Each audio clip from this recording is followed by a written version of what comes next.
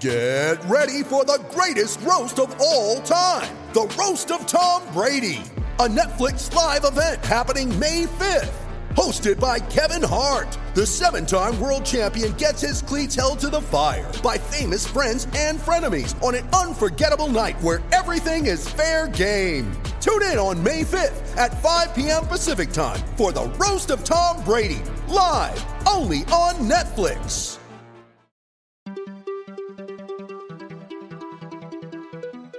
Welcome to a special edition of Warriors Off Court, the San Francisco Chronicle's NBA podcast. This is John Shea, and I'm filling in for Chronicle beat writer Connor Letourneau. We present an interview with Warriors coach Steve Kerr, not about basketball, but about baseball. He was quite the ball player as a kid and played in a couple of city championship games at Dodger Stadium. There was a time in his life that baseball was his best sport. He takes us back with some great memories on the diamond away from the hardwood and has some interesting things to say about the A's, and doesn't forget about that Joe Morgan home run that allowed the Giants to eliminate his Dodgers. Yeah, he remains a Dodger fan, but more than that, he loves the game. Steve Kerr gives us his baseball memories in typical must-listen Steve Kerr fashion.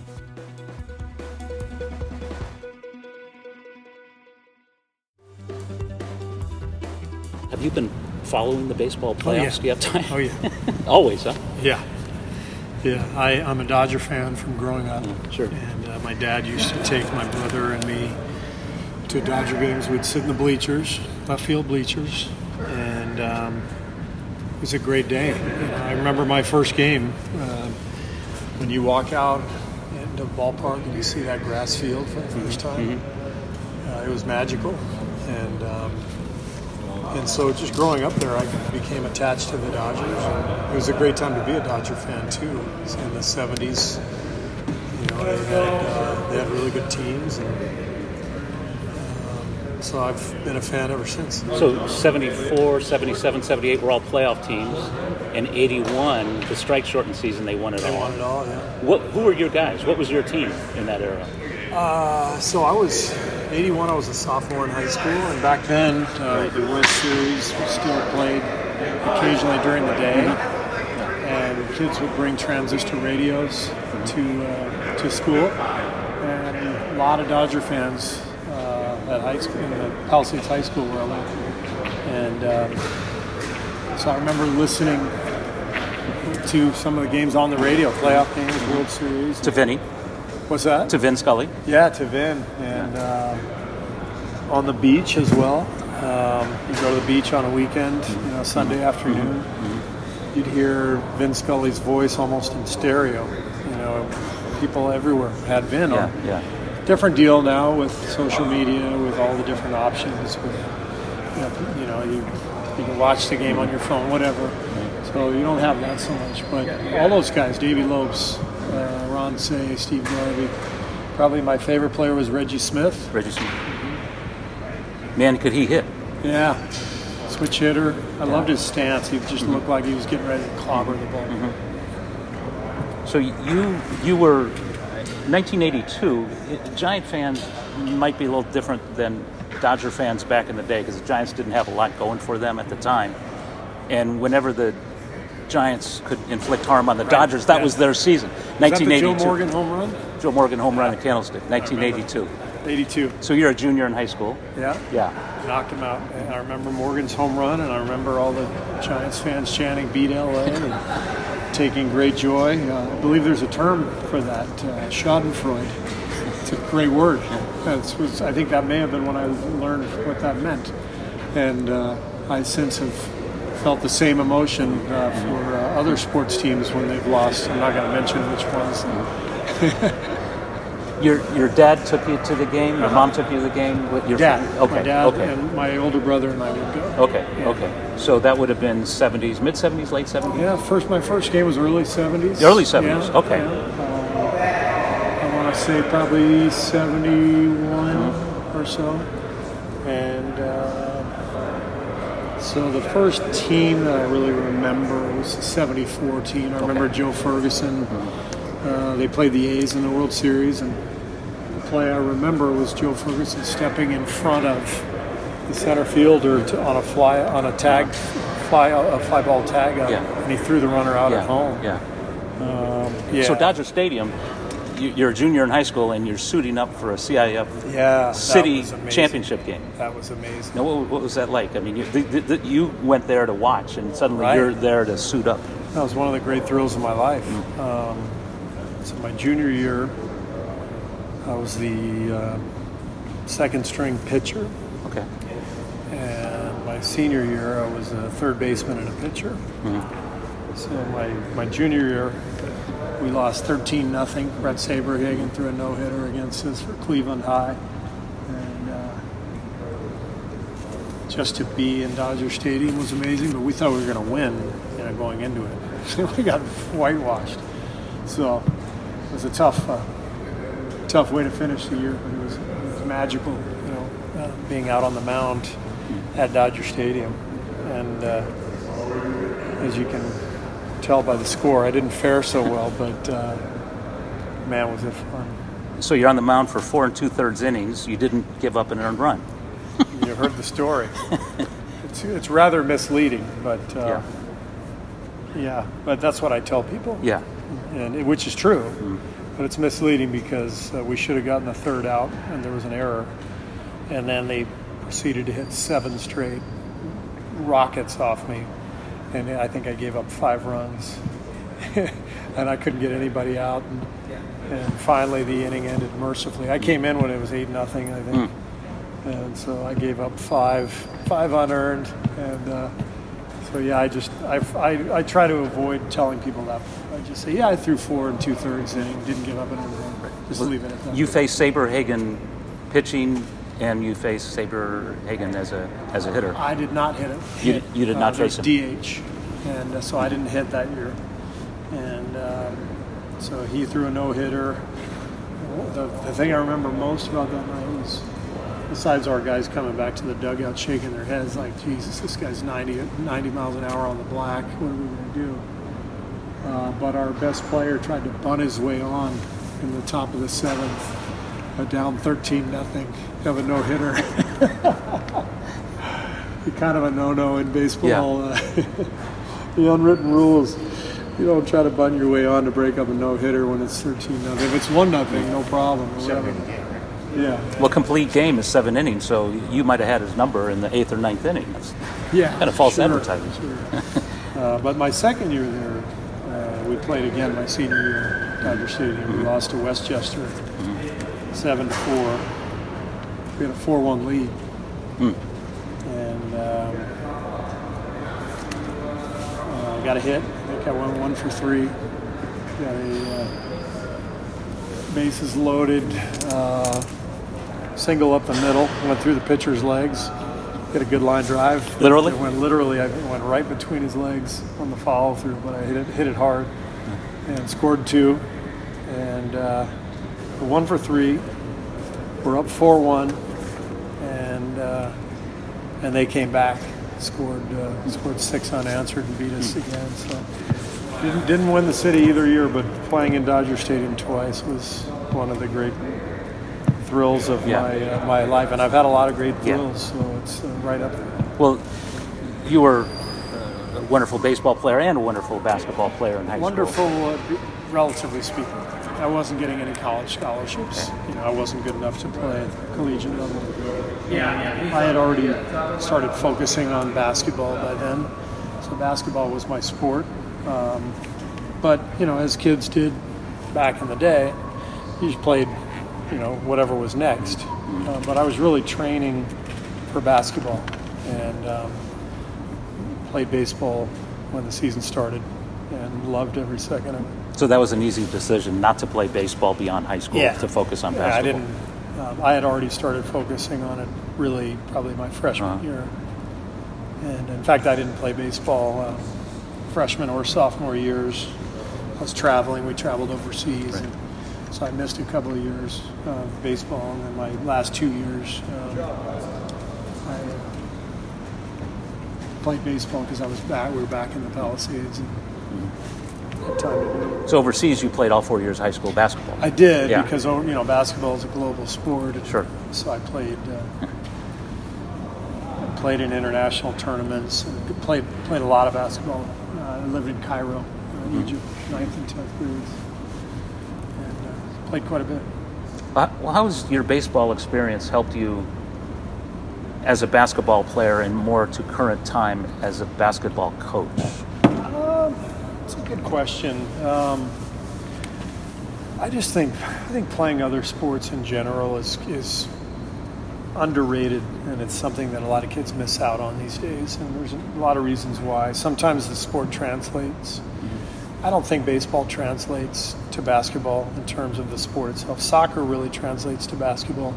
A lot of the same patterns, same advantages, trying to get past your defender, Spacing. But I think playing different sports allows you to meet different people, allows you to work different muscles in your body, gives you a break from your main sport. Baseball's outside, which is so great, especially in Southern California. In the springtime, you're playing baseball outside, enjoying the fresh air. So I played it because I loved it, and because I had played when I was a kid. And something incredibly gratifying about either making a great play in the field or hitting a line drive. Man, does that feel good. When did you first start playing baseball? Like 6 or 7, something like that? Little League somewhere? Little League, yeah. Yeah. Probably 7. Pacific Palisades Little League. So by the time you were in high school, you pitched, you played third. Mm-hmm. What did you do as a kid? Did you play everywhere? I pitched and played shortstop. Okay. And it was actually my best sport at that time. And I had a good arm, so I pitched and could bring the gas a little bit. There was 1988, and the Dodgers haven't won since. They've won 6 straight division titles. You're seeing the Final Four now: Houston, Boston, and then Los Angeles, Milwaukee. How do you think the competition stacks up? Do you think this could be their year, or is it an American League dominated World Series? You think? I hope it's their year. I think Milwaukee's really good. I'd be thrilled if they could get past Milwaukee, but I think that's a really even matchup. And then both teams in the American League are historically good. Houston looks so dominant. There's just not a hole in their lineup, and Verlander has been so dominant since he's been there. So my guess is Houston probably wins it all, but I hope I'm wrong. Well, you played in a different game growing up when you went out to Dodger Stadium and saw all these teams, and the game has evolved so much in the last few years, in the last few months. Yeah. What's your vision of today's game versus then? Are you okay with these changes? We have bullpen-dominated teams. We have celebrations like we've never seen it. You see it in basketball much prior to us seeing it in baseball. It's taboo in a lot of ways not to do certain things in baseball still, but for the most part, it's become more of a part of the game. What's your thoughts on how the game has changed, and do you agree with a lot of the changes? I love the National League game, and the National League game has always been so much more strategic because of the pitcher batting. But it's really interesting what teams are doing, bullpenning. The A's did it in their wild card game. Obviously didn't work out, but yesterday, Game 2 of the Dodger Milwaukee series was fascinating. Milwaukee they bullpenned Game 1, and so they couldn't use Hader in Game 2 because he went 3 innings. And so the Dodgers basically, started all their right-handed batters, brought in all their left-handed batters as soon as Miley went out. Didn't have to deal with Hader, but had used up pretty much all their subs by the 7th inning. And they got the bases loaded and 1 out with a chance to tie. And I think Grandal was the only guy left to bring off the bench for the pitcher. And he's their slowest guy. Yeah. And so he hits into a double play. And so what's fascinating about the game to me now is there's so many more moves and so much more usage of the bullpen and righty-lefty combinations that teams are going for it and then leaving themselves, knowingly, they know what they're doing, leaving themselves shorthanded late in the game, which is why I love the National League, because in the American League you just still have the DH out there and the bullpenning doesn't really hurt you.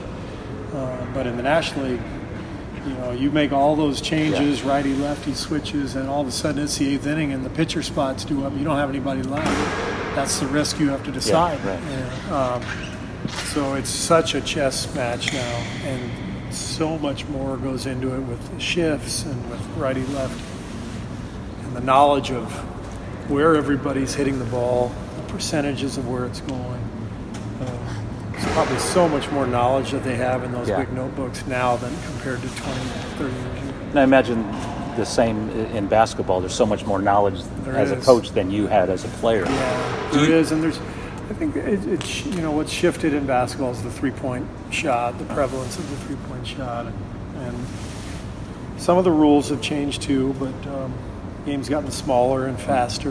You don't have the behemoths dominating underneath. Right.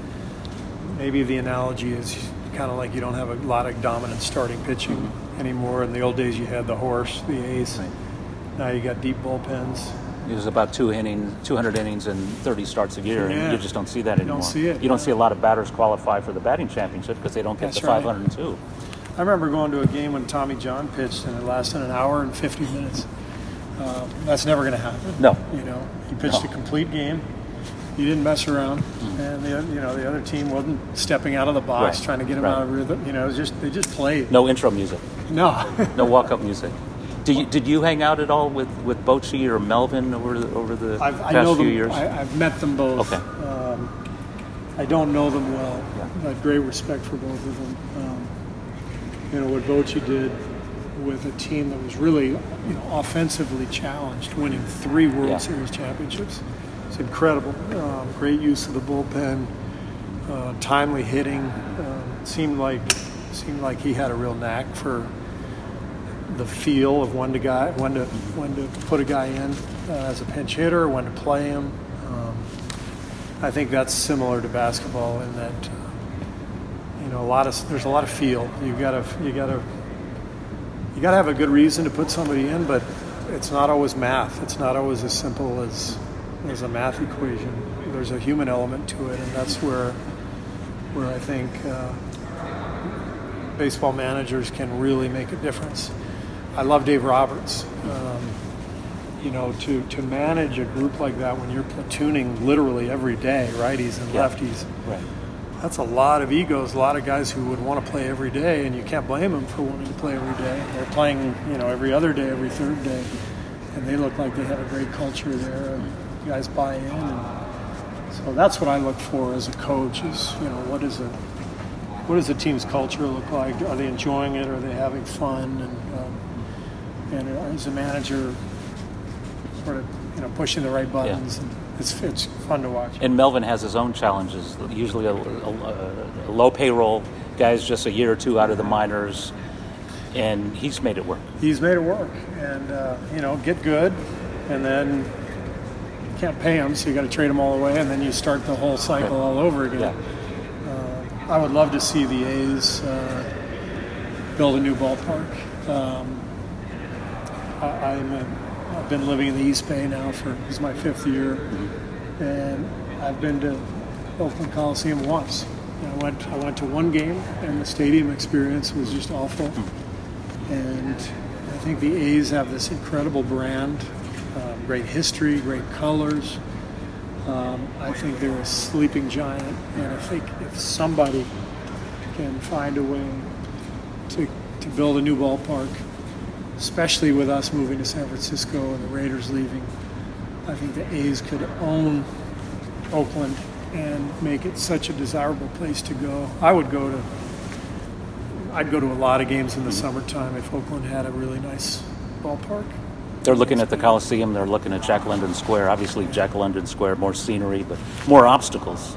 Yeah, more obstacles. I know the subway the train doesn't stop there. No. So, but yeah, it's a great sport, and it's so fun to watch. And these guys are so good now too. I mean, it's just like basketball. The players get better and better. You don't compare eras. People always ask you, can you compare the Warriors?